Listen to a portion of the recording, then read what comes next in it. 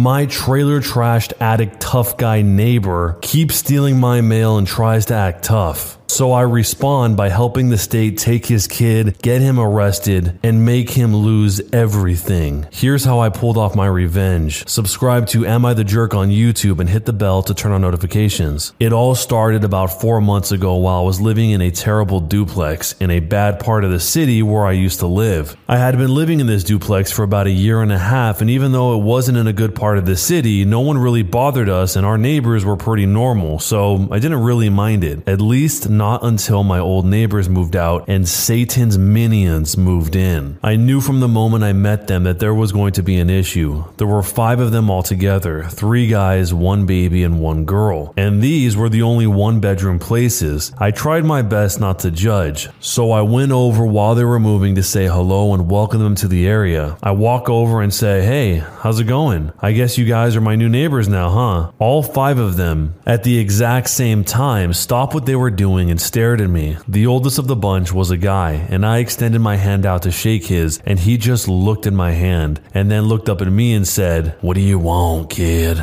I replied, "Just to welcome you guys to the area. Sorry to bother you." He just stared at me, so I started to walk off, and as I did, I looked back and he said, "Lift with your knees, not with your back," just to be a jerk. That was the only contact I had with them for the next 2 weeks. This is when things started going missing. I had ordered a very expensive pair of headphones for my music hobby, and my girlfriend had some expensive makeup that seemed to have just disappeared. The orders said delivered, but the stuff was nowhere to be found, so I did the logical thing and knocked on the door right next to mine. The guy answered almost before my fist left the door and stared me down with a crazed look in his eye. He said nothing for a solid 8 seconds, so I said, "Hey, I'm missing some mail and I was wondering if maybe you guys had picked up some packages by mistake." He continues to stare at me and I notice some white powder peeking out from one of his nostrils, and I suddenly get a better idea of who this guy is. He then snorts really loudly and spits on the porch in front of me and says, "No, but if I did, what does that mean?"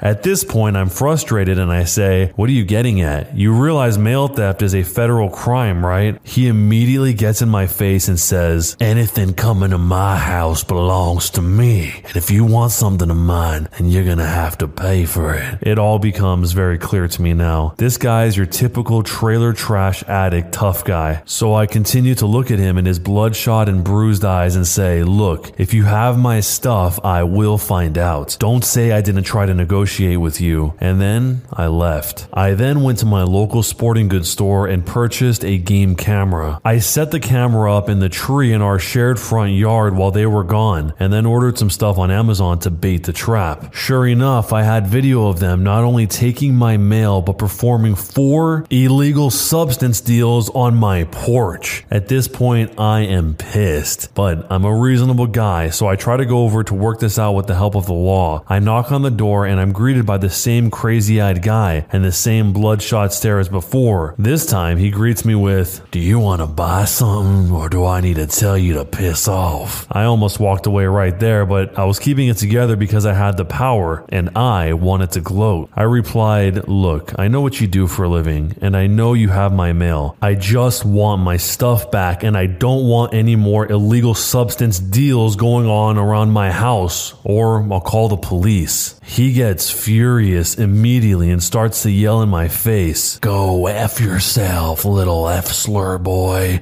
This is my house, and you aren't gonna do nothing to me. I own this whole town, and if you try anything, I will mess you up so bad they'll never identify the body." I just smiled the biggest smile of my entire life and replied, "Okay, see you later, man," and walked away. You see, the first time after talking to this guy, I decided that I was going to record our conversation with my phone, just to get any extra evidence in case I turned it all over to the police. I had just recorded him giving me a death threat. I called the cops, gave them all the video footage of the mail theft, of the illegal substance deals going down, and the audio of him threatening me. Luckily, this happened in a one-party state, so all evidence could be used in court. Him and his cohorts were all arrested. Their kid was taken by CPS, and I I just watched from my front window with the most accomplished feeling probably ever in my entire life. I haven't gotten my stuff back yet though, and I still have to testify in court. So am I the jerk? These neighbors are probably people who have never had somebody fight back against what they were doing, and that's why it went down the way that it did, with such hostility and the original poster having to go to the lengths he did in order to get proof. And usually it's a sad situation when parents get a kid taken, but from the sounds of it, pretty much anything would be a better environment to grow up in than this, with all the deals going on constantly and the adults in the house that were always on something, threatening people to come to their door all the time. That kid will probably have a much better life anywhere else, and these neighbors probably never would have been found out if they just didn't steal the original poster's packages, at least not for a while. They were probably already making a ton of money as it was because of the nature of their business, but then they got greedy and had to steal this guy's headphones, and that was the straw that broke the camel's back. It pushed him into setting up the cameras, getting video proof of what was going down, and ultimately turning them in.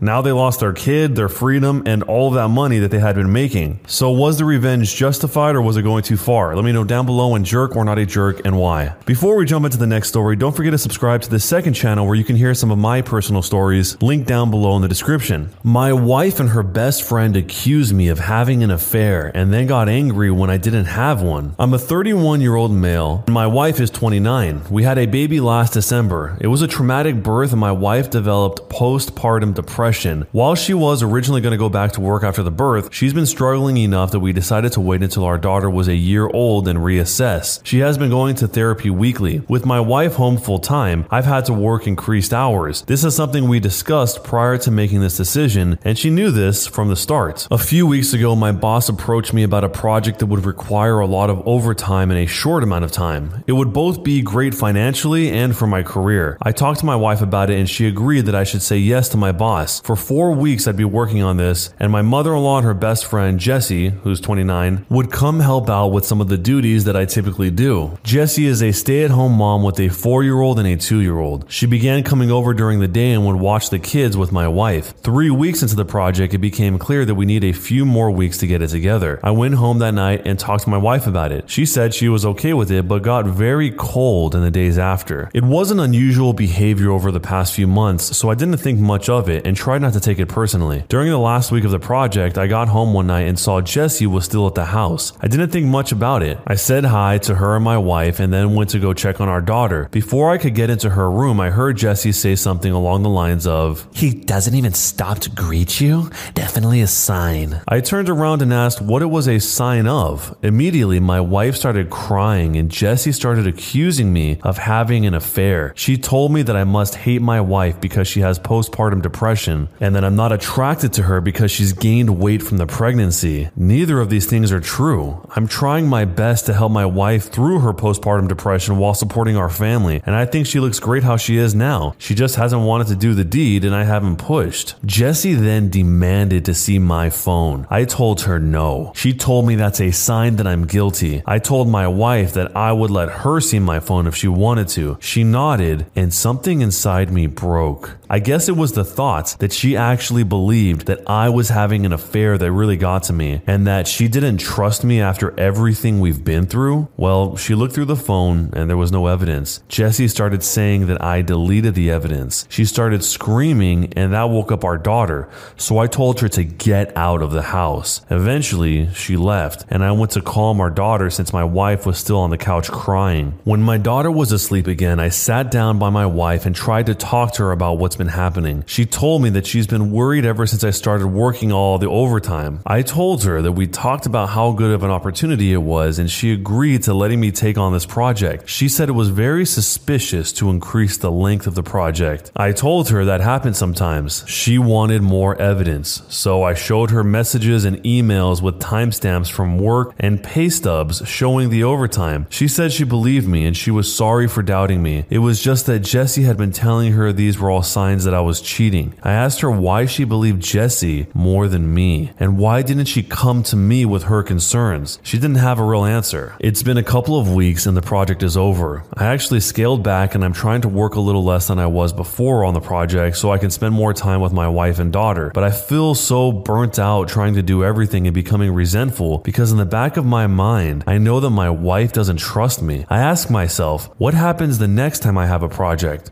or if I have to run errands one day, or if I have a business trip. Am I going to come back every time to accusations that I'm cheating? I've tried bringing it up a couple times, but my wife tells me it's not the time and that she's tired or sad. I try to be mindful of her feelings, but I wonder if that means I can never have any of my own. I'm not sure what to do here. Any advice for how I can move forward? Jumping into the future, there is an update. That night I approached my wife and told her that I was going to find a therapist. I didn't connect it to her accusations or anything, just said that I was having a tough time and I needed therapy. She shrugged and then told me to do whatever. The next day I got home from work and our room and my home office was ripped apart. Things were everywhere. Important papers were scattered. I don't see her, but our daughter is in her room crying. My wife left her alone? Her cell phone's off? I call my in-laws and a few friends, but no one's seen her. I'm starting to get worried, and I call my mom to see if she can babysit while I go out and look for her. Before my mom can get home, my wife gets back. Jesse's driving. Jessie doesn't come in. She hasn't been back in the house since I kicked her out because she was offended by my behavior, but my wife does. She's clearly upset, been crying. I ask what happened. I thought at first the house might have been robbed. She starts screaming at me that I'm being unfaithful and that therapy is a front so that I can meet my mistress. I try to calm her down and tell her that's not true, but she came at me and swung. My nose is broken. She kind of realized what she did and sat down on the couch and went comatose, just stared at the wall. I went into my daughter's room and locked the door. I called my mom to tell her what happened. She was already on her way, and my mother-in-law to ask her to come over and take care of my wife. I packed a bag for my daughter, and when my mom got there, we left. My wife didn't even look up. We dropped my daughter off with my dad and then went to urgent care for my nose. I got blood all over my mom's brand new Subaru. My daughter and I are staying with my parents for a while, and my wife is staying with hers. I'm looking into getting a restraining order against Jessie. My wife and I are separating. I love her, but I won't live with someone who hurts me and who could potentially hurt our daughter. I am not going forward with a divorce yet, with the hopes that my wife's will get the treatment she needs and we can work things out. My in-laws told me they're looking at inpatient treatment at a local hospital, but I also have everything well documented in case of an eventual custody battle. My heart is broken because I know this isn't my wife. This is a sickness in her mind, but I need to keep myself and our daughter safe and give her the space to recover. I'm hoping that this is the right decision. Jumping into the future, there is a sad update. My wife passed away on early Monday morning, convinced by her friend Jessie that I was having an affair that I did not have. She had a mental break, which resulted in my taking of our infant daughter and staying with my parents for a while. She was with her parents, who planned on taking her to the hospital for inpatient treatment on Monday. On Sunday, she came to my parents' house and demanded that I give her our daughter. Because she had left her alone for several hours the last time she was responsible for her and had gotten physical with me, I refused. I offered to let her come in and spend time with her while my parents and I were present, but she didn't want to come in and wanted to take our daughter with her. She was upset, but left eventually. A few hours later, she drove her parents' car into a tree and died. The friend, Jessie, came to see my daughter and me yesterday. After some tears, she told me that she was planning to speak at my wife's funeral. She had already cleared it with my in-laws, but was letting me know as a courtesy. I told her she would not be speaking at the funeral. We fought, and she left after telling me that I was a jerk and not the only person who loved my wife. I talked to my in-laws, who were adamant that Jessie be allowed to speak. She and my wife knew each other since they were kids, and my in-laws were close to her. We're all very fragile right now, and I fear that pushing this further would hurt my relationship with my in-laws, which I don't want. Still, the thought of seeing Jessie up there at my wife's funeral makes me sick. I don't think I can stand to listen to her, knowing that she took joy in my wife's deteriorating mental health and picked up my wife, leaving my daughter home alone. That said, I don't trust myself to make the best decisions right now. My mind's clouded by grief, guilt, and fear. My parents are split on what to do, and I don't have the energy to reach out to my friends. So I'm coming here again to ask for your advice. What should I do? Hey, it's Kaylee Cuoco for Priceline. Ready to go to your happy place for a happy price? Well, why didn't you say so? Just download the Priceline app right now and save up to 60% on hotels. So whether it's Cousin Kevin's Kazoo Concert in Kansas City, go Kevin, or Becky's Bachelorette Bash in Bermuda, you never have to miss a trip ever again. So download the Priceline app today. Your savings are waiting. Go to your happy place for a happy price. Go to your happy price, Priceline. Look, Bumble knows you're exhausted by dating. All the, must not take yourself too seriously, and 6'1" since that matters, and what do I even say other than, hey? Well, that's why they're introducing an all-new Bumble, with exciting features to make compatibility easier, starting the chat better, and dating safer. They've changed, so you don't have to. Download the new Bumble now. Families have a lot going on. Let Ollie help manage the mental load with new cognitive help supplements for everyone 4 and up, like delicious Lolly Focus Pops or Lolly Mellow Pops for kids. And for parents, try 3 new Brainy Chews to help you focus, chill out, or get energized. Find these cognitive health buddies for the whole fam at ollie.com. That's OLLY.com. These statements have not been evaluated by the Food and Drug Administration. This product is not intended to diagnose, treat, cure, or prevent any disease.